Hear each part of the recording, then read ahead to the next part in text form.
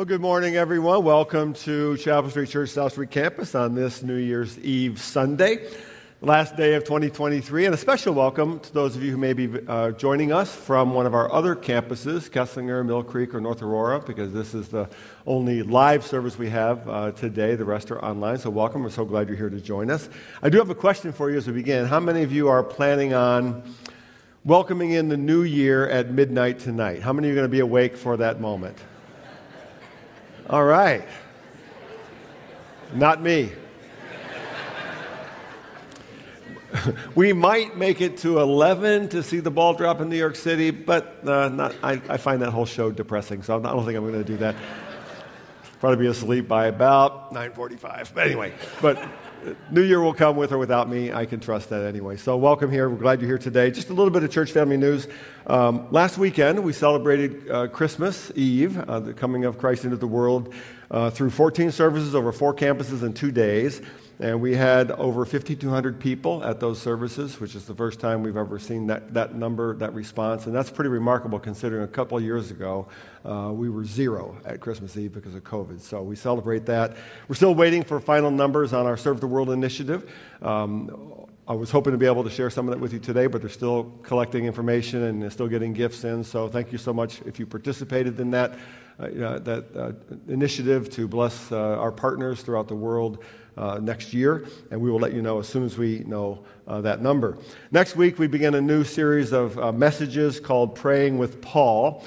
We're going to be looking at 4 prayers of Paul in the New Testament through the month of January, seeing how we can learn and be challenged in our own understanding of and practice of prayer. And for the month of January, we'll have several initiatives focused around prayer. For example, one of the things that we'll do here at South Street is every Monday in January, starting January 8th, we'll have a noontime prayer focus right here in the sanctuary for anybody who's able to join us for that hour, the noontime hour. But we'll tell you more about that and a few other initiatives we have planned next week. So thank you for that. Will you now stand with me for our call to worship? The Lord reigns. He is robed in majesty. The Lord is robed in majesty and armed with strength. Indeed, the world is established firm and secure. Your throne was established long ago. You are from all eternity. The seas have lifted up, Lord. The seas have lifted up their voice. The seas have lifted up their pounding waves. Mightier than the thunder of the great waters, mightier than the breakers of the sea. The Lord on high is mighty. Your statutes, Lord, stand firm. Holiness adorns your house for endless days. As we take a moment in prayer as a church family, which we do every week here at South Street, a couple people I wanted you to be aware of that we have prayed for in recent weeks, but continue to pray for. Bob Koster is recovering from hip surgery and moving to Michelson Center at the Homestead this week. So we'll keep in mind Bob and his wife Claudia during this time.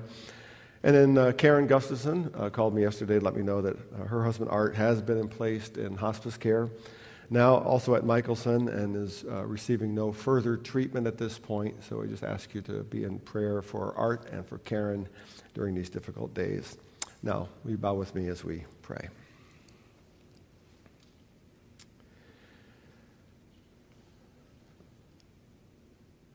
Lord Jesus, we just lifted our voices to you in worship and praise. The great hymn, Crown Him with Many Crowns, and we sang the words, His glories now we sing, who died and rose on high, who died eternal life to bring, and lives that death may die. And that's why we celebrated last weekend together here in our traditional celebration of Christmas Eve, to celebrate you coming into the world, not just to give us a holiday, but to give us the promise that through you we see the end of death. We see the end of the fear of death. We see the promise of eternal life through your cross and your resurrection. So we thank you that. We worship you today for that. We praise you today for that great hope. So we give you thanksgiving and joy today in our worship. We thank you for the way you've blessed this church family in this one local place to reach so many other families in our region We pray that the ministry of your word and your truth will be not just to celebrate at holiday time, but to build marriages and families and to build faith in young people so that they would know you and serve you all the days of their lives. But we also know, Lord, this is not just a time of celebration. It's a time of struggle and pain and loss for many. We pray for Bob and Claudia as Bob continues to recover from his recent surgery. We lift up Art to you and Karen as well and their whole family. You invite us to come to you with all our concerns and our needs. You teach us to pray for one another, and we want to do that and be faithful to that. We ask you always for your work in our lives and our bodies, for healing and health, because the life you give us is precious, and is precious to you as well. But we also trust you with the eternal life that you have promised us. So today we ask you to remind Art and Karen and others who are wrestling with end-of-life issues that your presence, your peace, your comfort, and most of all, the great hope of reunion with you, seeing you face to face, would support and undergird all else and be the great hope that you give each one of us. So we thank you for all those things, and we lift them up to you, and thank you that we can pray in your name. In Jesus' name, amen. Good morning. Please open your Bibles to Luke 8. Luke 8, we will be reading verses 40 through 56 this morning. But before we do, in honor of the new year, I'm going to ask you all 4 fill-in-the-blank trivia questions about 2023. And these questions, they will connect to the sermon and to the text, so they are not completely random. But keep track of how many of these you get right. And if you came with someone today, see who gets more answers correct. So here we go. 4 fill-in-the-blank trivia questions about 2023. Question 1. The best-selling book on Amazon in 2023 was which book? Was it Spare by Prince Harry, Atomic Habits by James Clear, or The Very Hungry Caterpillar by Eric Carle? Which do you think? Spare, Atomic Habits, or The Very Hungry Caterpillar? Feel free to whisper your guess to the person next to you. Okay, once your guesses are in, the correct answer is Atomic Habits. Atomic Habits was number 1. Spare came in at number 2 overall. And The Very Hungry Caterpillar, which was published all the way back in 1969, still managed to come in at number 13. That poor caterpillar has been starving for over 50 years now. But it's led to some great book sales. So, okay, question 2. The top grossing movie in 2023 was which movie? And this is worldwide revenue, by the way. Worldwide revenue. Was it the Super Mario Bros. Movie? Was it Oppenheimer or Barbie? Mario, Oppenheimer, or Barbie? Which movie had the highest total worldwide revenue this last year? Okay, once you get your guesses in, the correct answer is Barbie. Barbie at $1.4 billion in total revenue, just ahead of Mario with $1.3 billion in total revenue. I did not see Barbie, so I have absolutely no comment on that movie. But I did see Mario, and I enjoyed that one. So, okay, question 3, and this one is tough. This one is very difficult. The most purchased produce item in the United States in 2023 was which item? Was it banana, potato, or apple? Banana, potato, or apple? Okay, once your guesses are in, the correct answer is banana. Banana. Now, I'm not going to lie, I wish the correct answer was oranges, so that then I could say, "Orange, you glad I didn't say banana." But the data failed me this year, so. Okay, one more question about 2023, but before I ask this one, has anyone got all 3 answers correct so far? Wow, like 4 people. Okay, amazing. You guys are 2023 historians. All right, question 4, here we go. maybe just think your answer to this one. God's heart disposition toward you when he looks back on your 2023, let's say, performance, spiritually, relationally, is which emotion? Is he happy, disappointed, frustrated, impressed, annoyed, proud, tolerant, disheartened, angry, apathetic, other?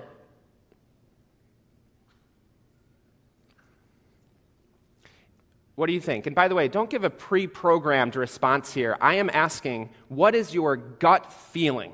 Your gut feeling about how God feels about you, especially when he looks back on your last year.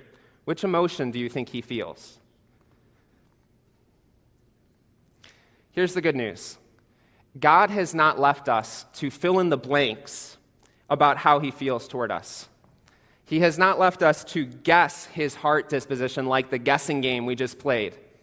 The good news of Christmas is not only that Jesus came to save us from sin, and praise the Lord that he did, but also that he came to reveal God's heart toward us.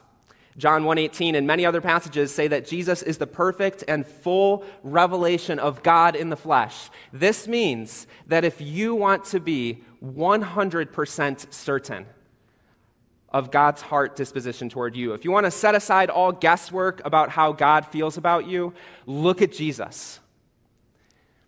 And that's exactly what we are going to do today in our time in Luke 8.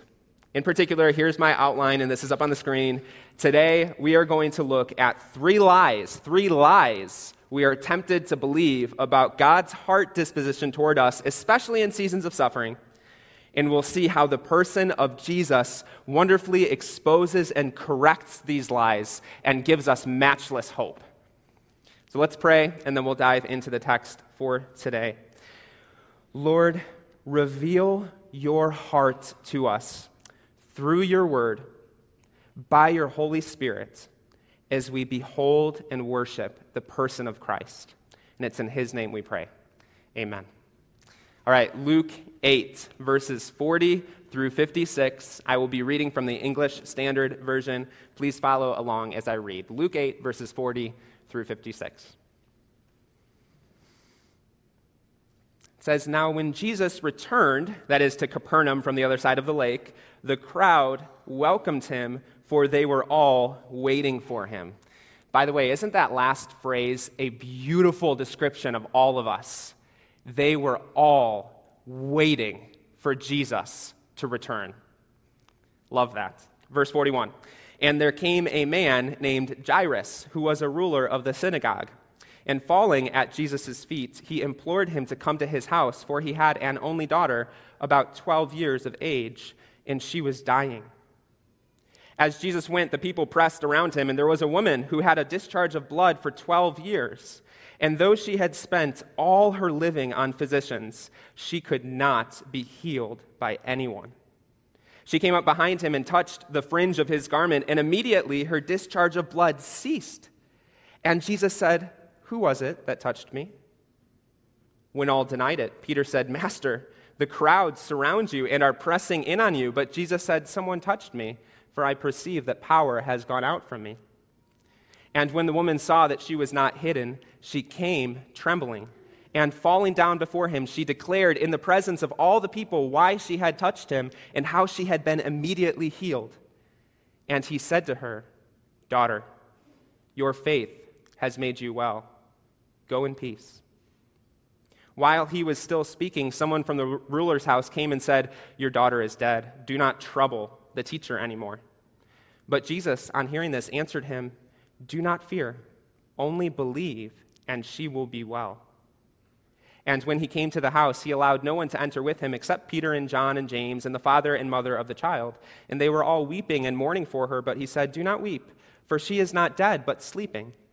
And they laughed at him, knowing that she was dead. But taking her by the hand, Jesus called, saying, 'Child, arise.' And her spirit returned. And she got up at once. and he directed that something should be given her to eat. And her parents were amazed, but he charged them to tell no one what had happened. This beautiful passage corrects 3 common lies that we are tempted to believe about God's heart toward us in our suffering. So let's consider these lies one at a time, beginning with lie number 1. If you had true faith, you would never feel afraid. Notice again verse 45. Jesus said, "Who was it that touched me?" Then look at the woman's response in verse 47. It says, "And when the woman saw that she was not hidden, she came trembling." Did you guys catch that last phrase there? She came to Jesus trembling. Clearly, this woman was afraid to answer Jesus' calling for her life, even to the point of trembling, but she still came to him. She still obeyed and answered his call. Now, how did Jesus respond to this woman's trembling faith? Look at what Jesus says in verse 48. Jesus said to her, "How dare you tremble? You should never feel fear when doing scary things. You should never feel fear when taking a leap of faith. How dare you?" Is that what your translations say as well? Thank God, no. Look at what Jesus actually says in verse 48. He says, "Daughter, your faith has made you well. Go in peace." Notice that Jesus does not condemn her trembling faith. He commends her trembling faith. And why is that? Well, it's because true faith is not the absence of fear. True faith is trusting God and obeying his calling even in the midst of our fears. It is not the absence of fear, but the presence of faith which God commends. This means that when you take a step of faith, or you try to obey God, even in the midst of fear and anxiety, God is glorified and he commends you for your faith. What lies are we tempted to believe about God, especially in suffering? Lie number 1, if you had true faith, you would never be afraid. Let's look at lie number 2. Lie number 2, and that is this: God is annoyed with you and with your constant neediness. Notice again verse 49. The messenger said to Jairus, "Your daughter is dead. Do not trouble the teacher anymore." Now this word, trouble, this Greek word for trouble, it could also be translated as to annoy or to harass or to bother, as the NIV puts it. Actually, this Greek word, which is skulo, it literally means to fillet like skinning a fish, almost as if to say you are grating at Jesus by your constant neediness. You are annoying him. You're bothering him. You're harassing him. That's the connotation here. When we walk through seasons of suffering, we will be tempted to believe that Jesus is looking at us and saying, "Can you stop asking for help? I mean, if I were going to help you, I would have done it by now." Or, wait a minute, do you actually have the nerve to come to me for help after all of the sinning you've been doing? Or, wait, you are anxious and fearful again over this? How many times do I have to tell you to stop it, to cut it out? We think of God as having a constant heart disposition of annoyance or indignance toward us and our constant helplessness. But look at how Jesus responds in verse 50. It says, "But Jesus, on hearing this, answered him, 'Do not fear, only believe, and she will be well.'" Notice that even before Jesus heals Jairus' daughter, he wants to comfort Jairus' heart. And this is a beautiful window into Christ's heart for every suffering believer. Jesus' knee-jerk reaction towards you when you are suffering and anxious is not condemnation, but compassion. Not anger, but affection. I love how Dane Ortland put it. The same way that Jeff Frazier quotes C.S. Lewis every sermon, I try to quote Dane Ortland in every sermon. So just be ready for that. But I love how Dane Ortland put it. He says 42 times in the Old Testament, it says God was provoked to anger. Exactly 0 times, it says God had to be provoked to love. He says if you were to prick God with a needle when he thinks about his children, which emotions would immediately and naturally spill out of him? Love, mercy, compassion, gentleness. God's love for his children needs no provoking. It is his natural heart disposition. This, of course, does not mean that God doesn't hate sin or that he won't faithfully discipline us when we do sin. He will do that. But God's discipline is never retributive to get back at us. It is always restorative to heal us. The heart of God toward his people revealed in Christ is not one of annoyance and condemnation, but affection and compassion. I don't have this in my manuscript, and I didn't plan on saying this, but maybe, just maybe, I wonder if the relationship between a parent and a child or a grandparent and a grandchild is a good way to think of God the Father's heart toward us. He loves us even when we fail. He loves us even when we're weak. His constant heart disposition is love and compassion for his children. What lies are we tempted to believe about God's heart toward us in our suffering? Lie number 1, if you had true faith, you would never be afraid. Lie number 2, God is annoyed with you and with your constant neediness. Third and finally, lie number 3, maybe, just maybe, if you cleaned yourself up or if you weren't so sinful, then God would help you. One of the most important connections between the two women in this story is that they both would have been seen as extremely unclean in this culture. In fact, these would have been seen as two of the most unclean types of people in this culture. If anyone touched or even came near a bleeding woman or a dead body, that person would have been made themselves unclean. So most people would have looked at these two women and said, "Unclean, stay far away, don't go near." But notice that Jesus unreservedly draws near to both women. He heals the bleeding woman and calls her daughter, which is an endearing term for someone who would have been seen as an unclean outcast. But even more poignantly, look at how Jesus treats the daughter who had died in verse 54. A beautiful detail here that both Luke and Mark point out, by the way, because this must have been an unforgettable moment. Notice verse 54. Taking her by the hand, he called, saying, "Child, arise." Think about this for a moment. Think about all of the ways that Jesus could have healed this young girl. He could have healed her from a mile away, as he does for someone else in the New Testament. He could have gone up to her bedroom door, kept the door shut to stay at a safe distance, maybe put his shirt over his nose, and said, kind of knocking, "If anyone's in there, rise up."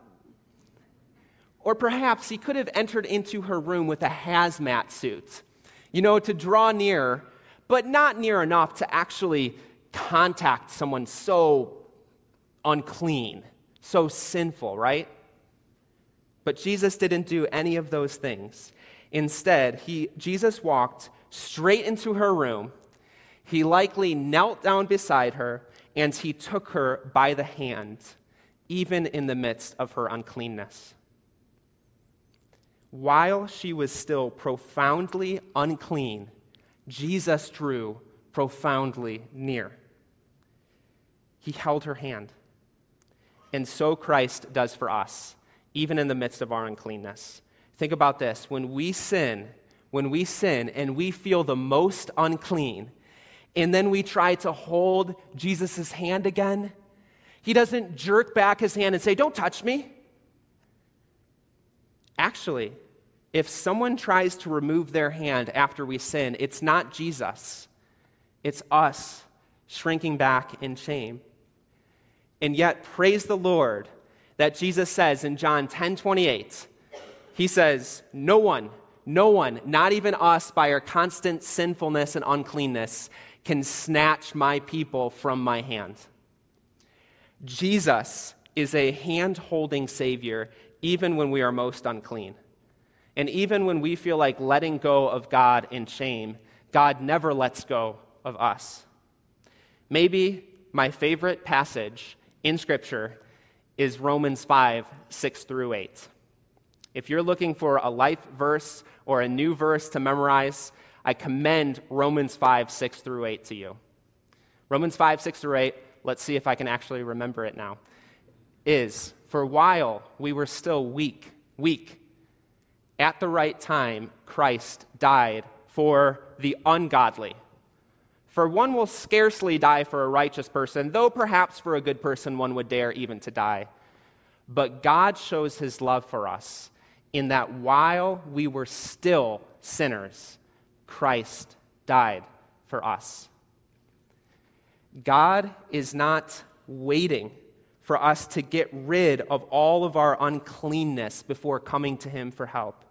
God wants us to come to him in all of our weakness and all of our ungodliness and all of our sinfulness and all of our insecurities and all of our brokenness and all of our sorrow. He wants us to come to him with all of those things, and he wants to hold our hand and help and heal us in the midst of that. What lies are we tempted to believe about God's heart toward us, especially in seasons of suffering? Lie number one, if you had true faith, you would never be afraid. Lie number two, God is annoyed with you and with your constant neediness. Lie number three, maybe if you cleaned yourself up or you weren't so sinful, then God would help you. Jesus Christ, who is God in the flesh, helps us identify and correct all of these lies about God's heart disposition toward his people. As we close, you might be thinking something like, I am thankful that Jesus Christ reveals God's true heart toward us. Praise the Lord for that. But I'm not going to lie. I am tired of my suffering. In fact, I am exhausted. I'm exhausted by all of the pain and brokenness in this world. I don't only need Jesus to sympathize with my pain. I need him to come down and save me, save us from this pain and sin and brokenness in this world.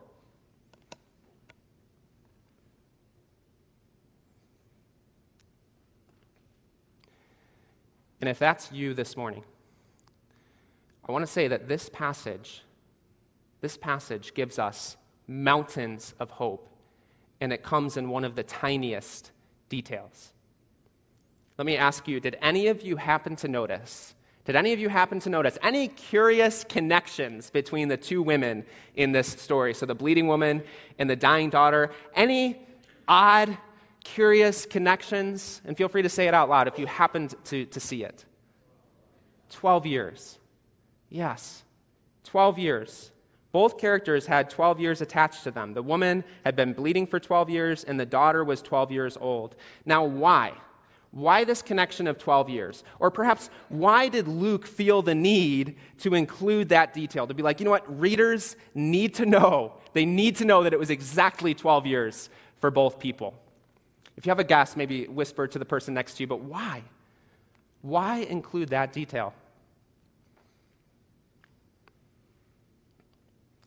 I want to close this morning with a story about this little detail. When I first started studying this passage, I noticed the 12 years connection, but I couldn't figure out what in the world it meant or if it had any significance. The commentaries I looked at didn't say much about it, so I thought, maybe it's just a coincidence. And it got to the point that I literally asked some of the middle schoolers at Access. I said, what do you guys think this 12 years means? What's the significance? Because I have no idea. I was clearly kind of desperate, but it wasn't until a couple weeks later that I was talking to someone else about this passage, and I mentioned this 12 years connection, and I said, what do you think it means? Why would Luke include this detail? And this person said something kind of profound that sort of blew my mind, and that has been a source of encouragement to me ever since. This person said, well, isn't it interesting that we gasp both times we read the 12 years, but for opposite reasons? For the bleeding woman, 12 years was grievously long. For the dying daughter, 12 years was grievously short. And God acknowledges both forms of suffering in this story. It's almost as if the Holy Spirit inspired Luke to include these numbers in part to say to every suffering believer, I see you. I know your pain. I know your timeline. I know your joys are often short-lived and your sorrows feel unending, and I will not leave your pain unresolved. Jesus came to heal both kinds of suffering. Every time you read a specific timeline of suffering in the Bible, so whether that's 12 years or 38 years or 40 years, God is reminding you that He knows every detail of your pain. He knows exactly how many days or years you've suffered. He even knows the exact number of tears that you've shed. Another beautiful verse is Psalm 56, verse 8, which says, "You, Lord, have kept count of my tossings. You have put my tears in your bottle. Are they not in your book? This I know, that God is for me." If you feel overwhelmed by sin and suffering today, Jesus wants to be a refuge for you. Jesus came and He endured the most profound suffering on the cross for our sakes so that we, through faith in Him, might experience eternal healing. I'm going to close us with a prayer now, and I invite all of you to join me in this prayer. And if you have not yet put faith in Jesus, I invite you to commit yourself to Him through this prayer. Let the last day of 2023 be your first day of life with Christ. Join me now in this prayer. Lord, I need you. I cannot deal with my sin or my suffering on my own. Forgive me for running away from you for so long. Take me by the hand and save me, that I might follow you and rest in you all of my days.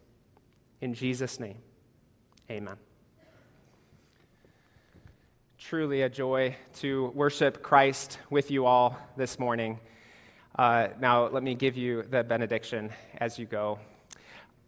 May the God of hope fill you with all joy and peace in believing, that by the power of the Holy Spirit you may abound in hope.